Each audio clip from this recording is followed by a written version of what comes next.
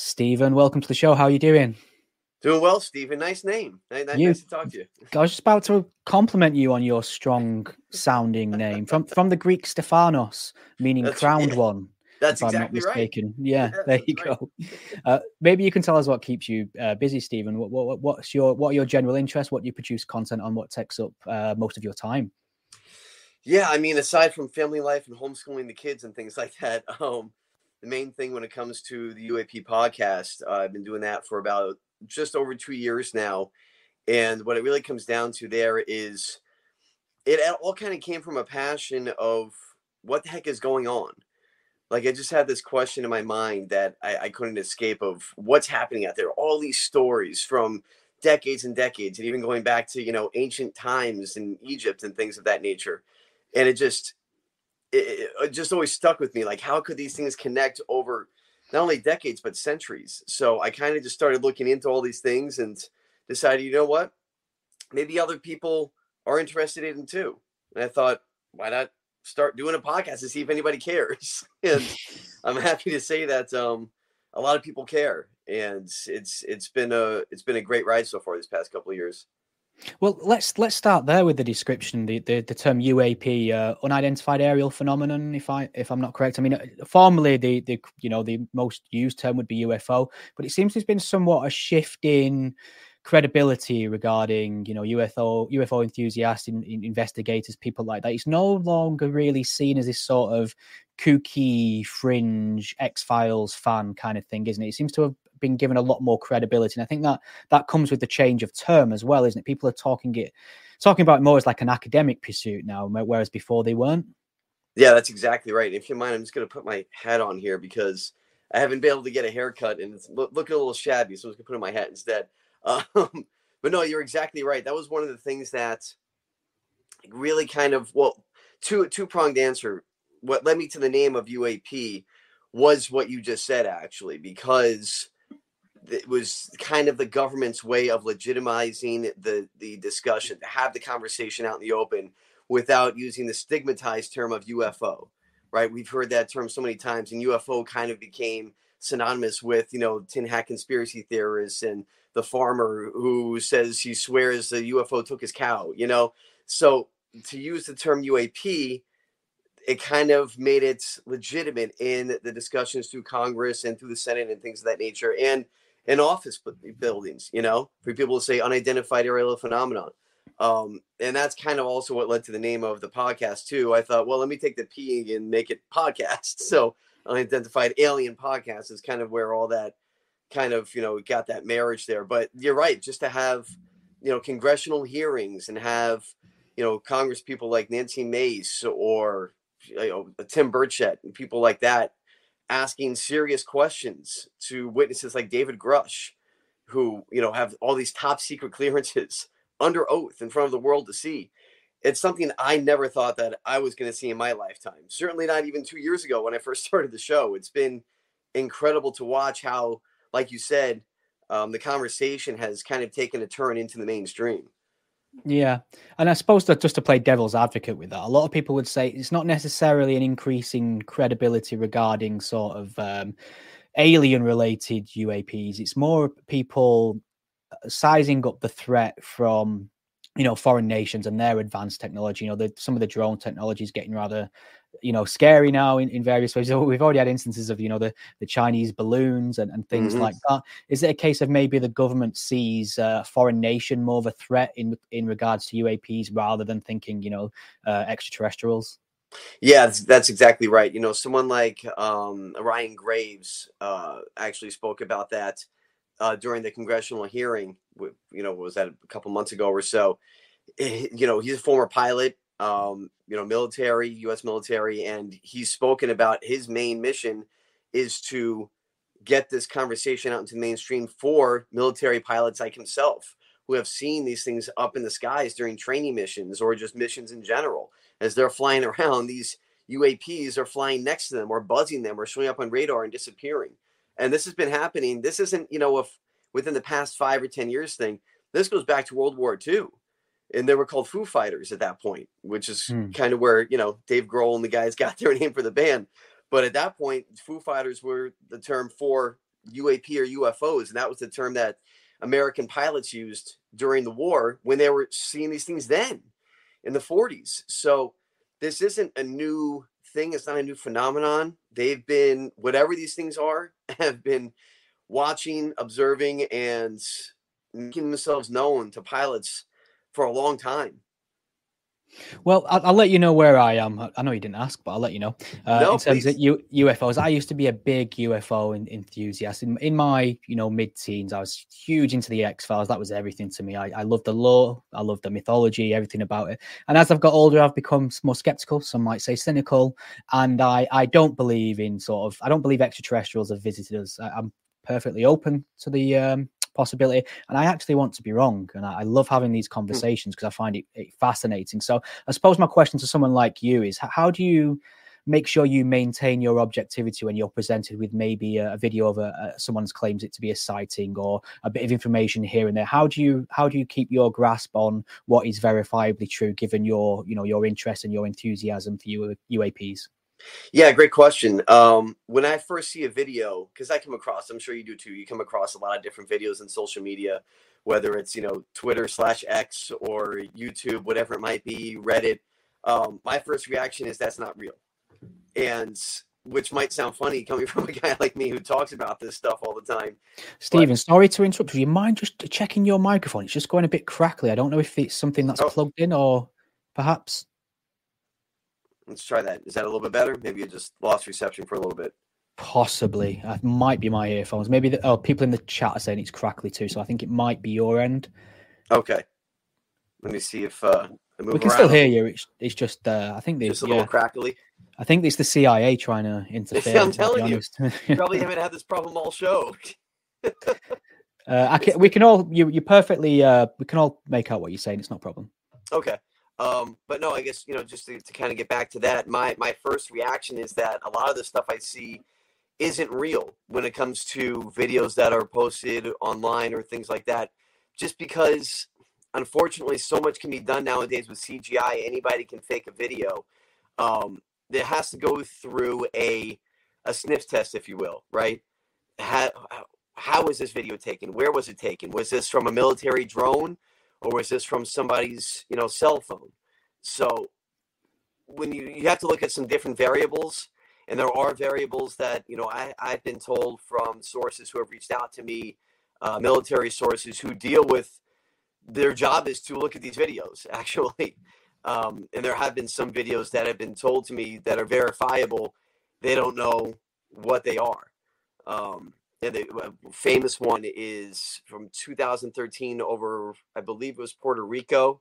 And it's this, what they call it, like a split UFO, a UAP, if you will. And it kind of oscillates through the air. It's very strange, turns on its side, goes into the water, comes back up and splits into two.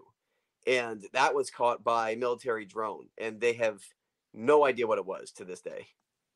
Is this footage available online? It is, yeah. You can find that on YouTube.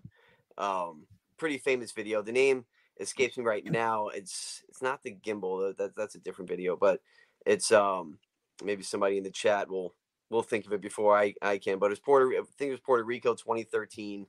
It's pretty wild. I had an episode on it maybe last month or so, but it's one that a lot of like UFO enthusiasts look into and say, hey, explain this one away. And it could be, look, Stephen, it could absolutely be adversarial. Now, to be fair, I've asked that question to the same military sources that have, verified or unverified some of the videos that are out there to me personally. What I've been told by these people within the military ranks is that if we don't have it, they don't have it. They meaning China, Russia, Iran, North Korea, any of the U.S. adversaries. Essentially because, again, this isn't me saying, it's what I've been told. They steal it from us. They steal the information. They steal the technology from us. And so if basically, again, what I've been told is if it's not us, then who is it? Because it can't be them. It's interesting. That gives me a little bit of, I mean, I suppose a comforting message that, foreign agents like China, Iran, Russia, people like that aren't so technologically advanced as to produce something like that. But perhaps maybe there might be a bit of ego in there. I mean, you look at the CCP, the Chinese Communist Party, for instance, very secretive, very difficult to get information from there. I mean, could we truly know what they're cooking up in the depths of their military test bases? Yeah, no, and that's something I thought of as well. And I've asked the question several times. I always say, are you sure? Like, are you sure they're not hiding something? Like, can we really be sure that there isn't something there that we don't even know that they're working on? And I've been told multiple times that same answer, that because, and here's the thing too, Stephen, they also have reverse engineering departments. Russia does, China does.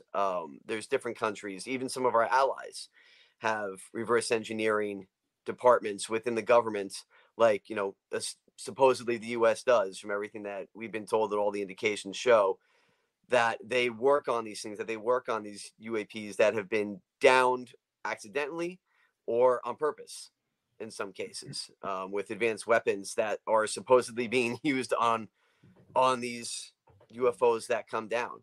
And so if that's the case, then they're trying to figure it out just like we are. And so it's when you kind of connect the dots, right? You can say it's otherworldly, but it also might be us at the same time. It could be both. So it's a weird one to look at. What's the likelihood in your mind then, if a government, say the US, or a Western force, or an ally of the USA, had confirmed the existence of extraterrestrial life? What are the odds, do you think, that they make this public information? And if not, what would be the reasons for not doing so? The optimist in me wants to say the odds are great. I don't think the odds are that good. I would say less than 10%. They actually disclose, what a lot of people think are the truth about this, which is that these things exist. And the reason being, and I'm not saying ever, right? Things can change. Maybe the game changes where it's advantageous to them to disclose these things. But the reason why they wouldn't, the reason why it's not advantageous, really, it just comes down to the old game of power and money. I mean, as you go as far back in world history as you want to, with any empire, with any presidents or emperor or anybody, it's come down to power and money. And when it comes down to these, so-called secret programs, black sites, things like that, where these reverse engineering technologies are being held, whether that means Lockheed, their, secret division of Skunk Works, or, Raytheon, or any of these companies, they control a lot of stuff and they make a lot of money doing it. And so government contracts and things like that, that would be the reason why it doesn't come out, just to continue to have that upper hand of money and power. Well, just in the 13 minutes or so we've been speaking, I can already tell that you're kind of very level-headed guy, and you want to be objective about your interest here. But as you know, this subject really does run the gamut, doesn't it? We have people who are kind of, I just want to find out what this is, and they're really interested in getting to the truth. And then there's the far end of the scale of people who will say, like, my uncle was probed by a little green man in a cornfield, kind of thing. I'm just wondering what are some of the craziest stories you've had in your investigations on this? Oh man, some of the stuff out there is, and there's a reason why I do what I do when it comes to the podcast, where I present the stories and I say, you make up your own mind. That's always kind of been my thing. Here's the story, here's the details on it, make of it what you will. And some of those, I have to put an extra disclaimer of that on it. Especially, there was one story that comes to mind that I did an episode on. It was this woman, and I forget her name. I think I did this episode last year, so off the top of my head, I forget her name. But she was a British woman, and she said that she was abducted back in the 60s, I want to say. And she was taken by this human-looking alien, which, by the way, according to accounts, they all don't look like little green men. Some of them look like humans, from what some people say. And this was one of the human-looking aliens. Took her up on the ship, took her out into the galaxies, showed her the ship. It was like this, utopian society on this mothership. And they ended up forming this relationship and had an affair and had this alien love child. And I'm thinking, and as I'm writing the episode and hearing the clips and forming my own ideas and opinions, I'm just thinking, I don't know if I can go through with this one. Like, this is this is unbelievable. But gosh, I'll tell you, Stephen, she gives incredible detail. Like when the way she told the story was like she was recounting, a child's birthday, like one of her kids' birthdays. So unless she was just a master storyteller, maybe she's a descendant of, of Tolkien and she's just a master storyteller or something, or psychosis took over or something really happened.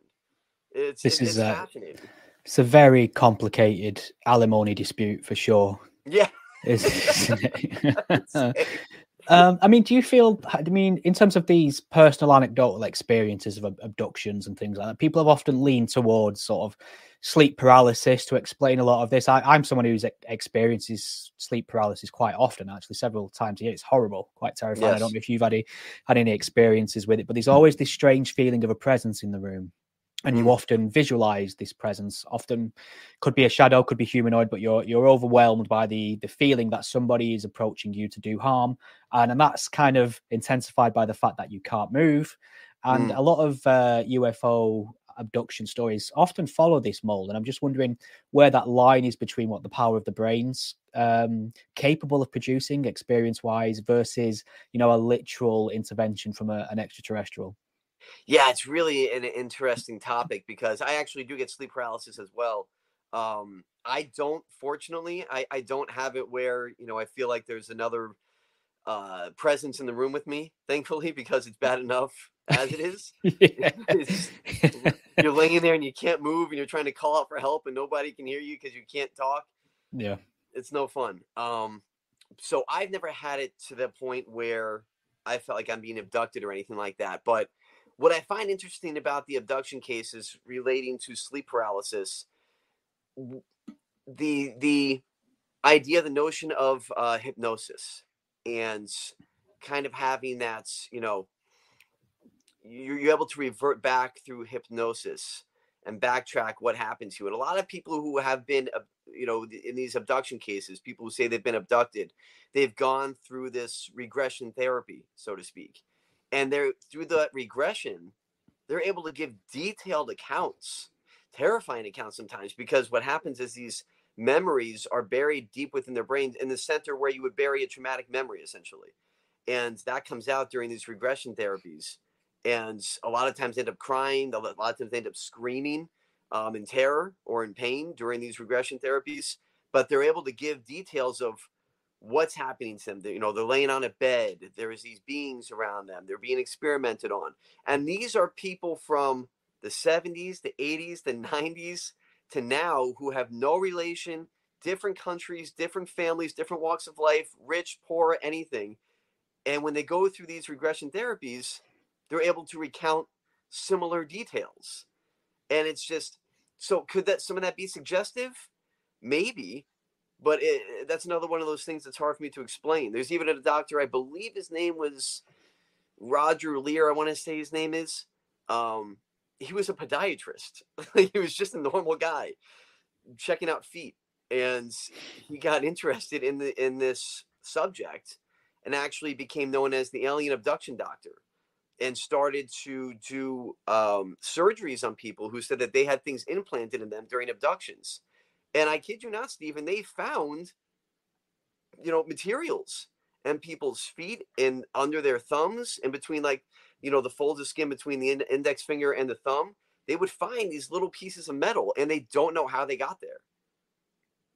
Well, I mean, something caught my eye several weeks ago, and I'm sure you've looked into this deeply too, but I was very surprised to see it because usually when it comes to first contact stories, it's very America-centric, and all the movies, they always seem to make contact with the White House first, for instance, but it turns out no. It turns out the Mexicans have pipped you to the post with, public disclosure of extraterrestrial bodies. Pictures of these were released online. I saw them. My initial reaction wasn't particularly compelling. Yeah. What did you think when you saw these humanoid miniature extraterrestrial entities that certain Mexican officials were claiming were proof of aliens? I got to tell you, I'm with you. I didn't believe it at all. And again, that's the funny thing about me. A lot of people think that I just hook, line, and sinker on this stuff, and I'm actually very skeptical when it comes to a lot of these things. But until I spoke to Robert Salas, now for anybody who's not familiar with Robert Salas, he worked at Malmstrom Air Force Base here in the U.S. And Malmstrom Air Force Base, basically in the 60s, was used, to housing nuclear missiles. A lot of command was done there, watching to see a lot of Cold War stuff, right? Making sure Russia wasn't firing nuclear missiles at us and ready at a on standby to fire back. Robert Salas was that guy.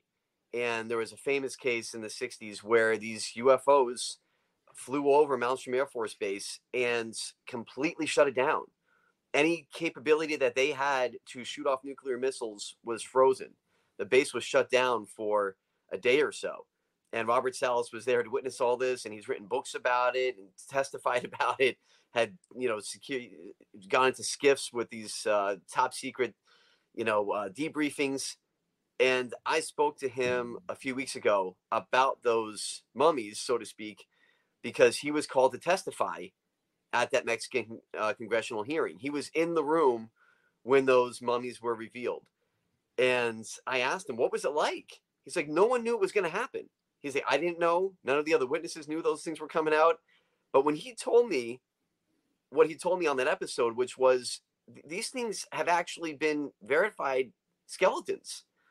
These have been verified by surgeons, independent surgeons within the United States and around the world. Where they've sent them to the UK, to Brazil, I believe, and other places around the world to do studies on these things. They have not been put together. They're not makeshift bones with animal bones put together with human bones or anything like that have been alleged. There's something. They are verifiable skeletons through CT scan, X-ray, and DNA testing. They opened them up and found cartilage and arteries. Like, this stuff is insane. So now the question is, since these are some type of beings, what are they? Were they deformed humans? I don't know, but there's something.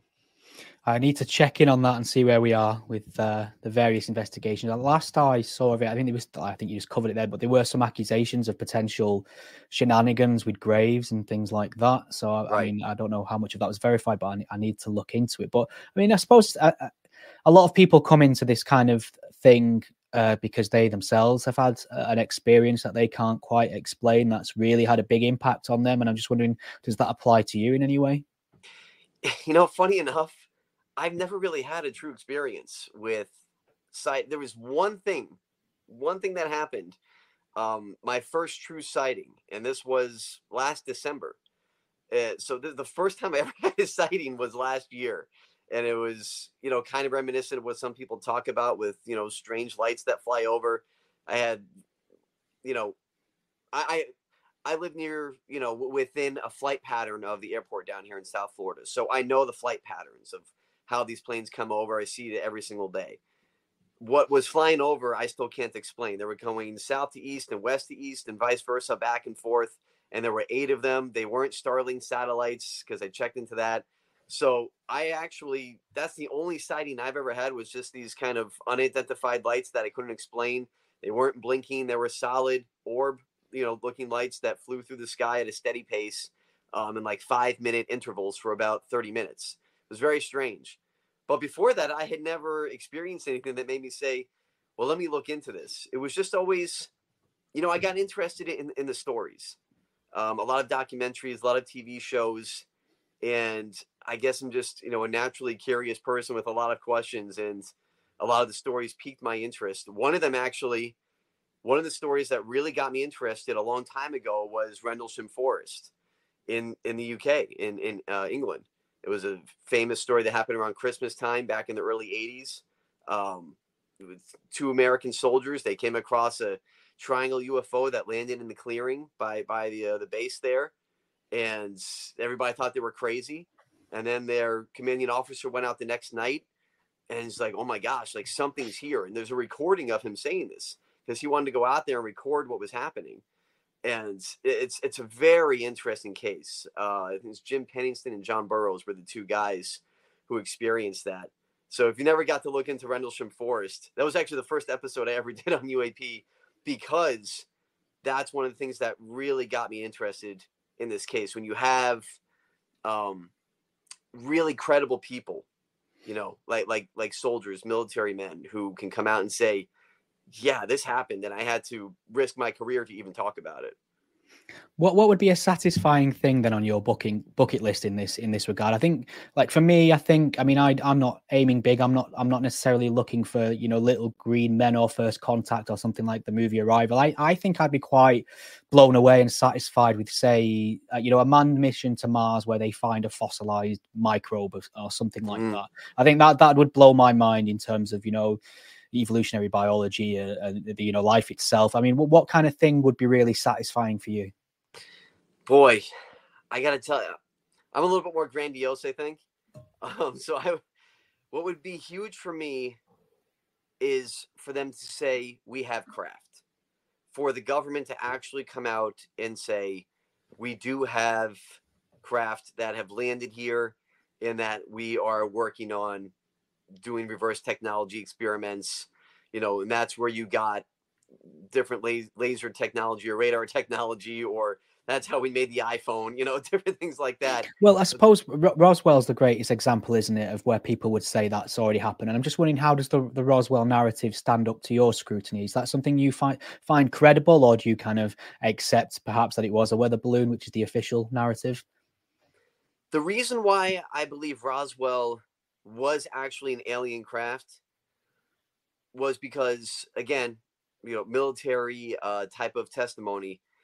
There's people that have come across who worked in the military at some of these bases around that time, late 40s through the 50s. And they have said, not like deathbed confession, but old men who just don't care anymore, who are ready to talk about what they've seen. And they've talked about going into these warehouses and saying, yeah, I've been in the warehouses where the wreckage of these craft were, and it fills up the warehouse and it's these big pieces of metal, but I'm able to go up to it and pick it up with my finger. Like what is that, right? I mean, if it looks like a big piece of metal, it's a sheet of steel, but you can put your finger under it and pick it up, and it's as light as a feather. That's the type of stuff that makes me feel like maybe Roswell did happen, and it could have been the beginning of, the secrecy, the reverse engineering technology, where we end up getting the SR-71 Blackbird. The U.S. had the SR-71 Blackbird back in, I think, the 60s or 70s. That thing was done by Skunk Works, the secret division of Lockheed Martin. We didn't even know about it until 20 years after it was created. Even going back, there's so much stuff that's out there, that this technology that we have, that we didn't even know about. You go back to, the raid of Osama bin Laden. We have a stealth helicopter? Like, when did that happen? That technology was so advanced. I think they actually downed one of the helicopters in the compound by accident, didn't they? And had to destroy it with explosives so that technology wouldn't fall into the hands of, the Pakistanis. Exactly. Yeah. So it's the kind of stuff that just makes you wonder, how much do we have? Where did it come from? And how much of it, what we're seeing in the sky, is ours versus theirs? It's fascinating. I mean, and just lastly, if you can summarize this in 2 minutes or so, I mean, do you feel that extraterrestrials have visited this planet? If so, is it a case of they've arrived and they've gone, or do you think there are, governments or agencies or states that actually have a working relationship with these extraterrestrial life forms? Gosh, it's a great question. You've challenged me to just giving you a minute, just a minute to sort that out. Good luck, Stephen. No problem. I'll point real quick. I do think, yes, they have visited. I do think that there is some type of cooperation, just my personal opinion on it. And I point to one story real quick with Dwight Eisenhower. Any enthusiast will know what I'm talking about when I mention Dwight Eisenhower, supposed meeting that he had with what was called the Nordic aliens, who look more like Chris Hemsworth, with look, human looking, big, tall, long blonde hair, and also had a meeting with the Greys. And this took place in California in the 50s to basically come to a deal to say, we get your technology. If we let you do this, here's XYZ, sign on the dotted line, and we can work together. that's been a story that's been about, for decades now. And Eisenhower's, I think it's niece or grandniece, has done interviews about this, and said that it's basically known through their family that actually happened. So I do believe that there's some type of cooperation. Maybe that got out of hand at some point, and we don't know how to handle it anymore. But there's something going on behind the scenes, man, and I'm gonna keep going until I can figure some things out. Well, Stephen, I've loved speaking to you. This has been great fun and really fascinating as well. Maybe you can just tell people where they can find the UAP podcast and anything else you're working on. Yeah, sure. Anywhere, any major podcasting platform, Spotify, Apple, Amazon, you can find UAP. Just search UAP or UAP podcast. You'll see it come up.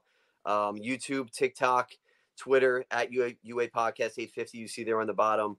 I put a lot of stuff on there as well. I put snippets of the show, things like that. And I just gonna keep doing my best. So see what else comes up over time. And I appreciate the time, Steve. I really enjoyed talking to you as well. Thanks for having me today. My pleasure. All the best, Stephen. Take care. Thanks for speaking to me. All right. Thank you.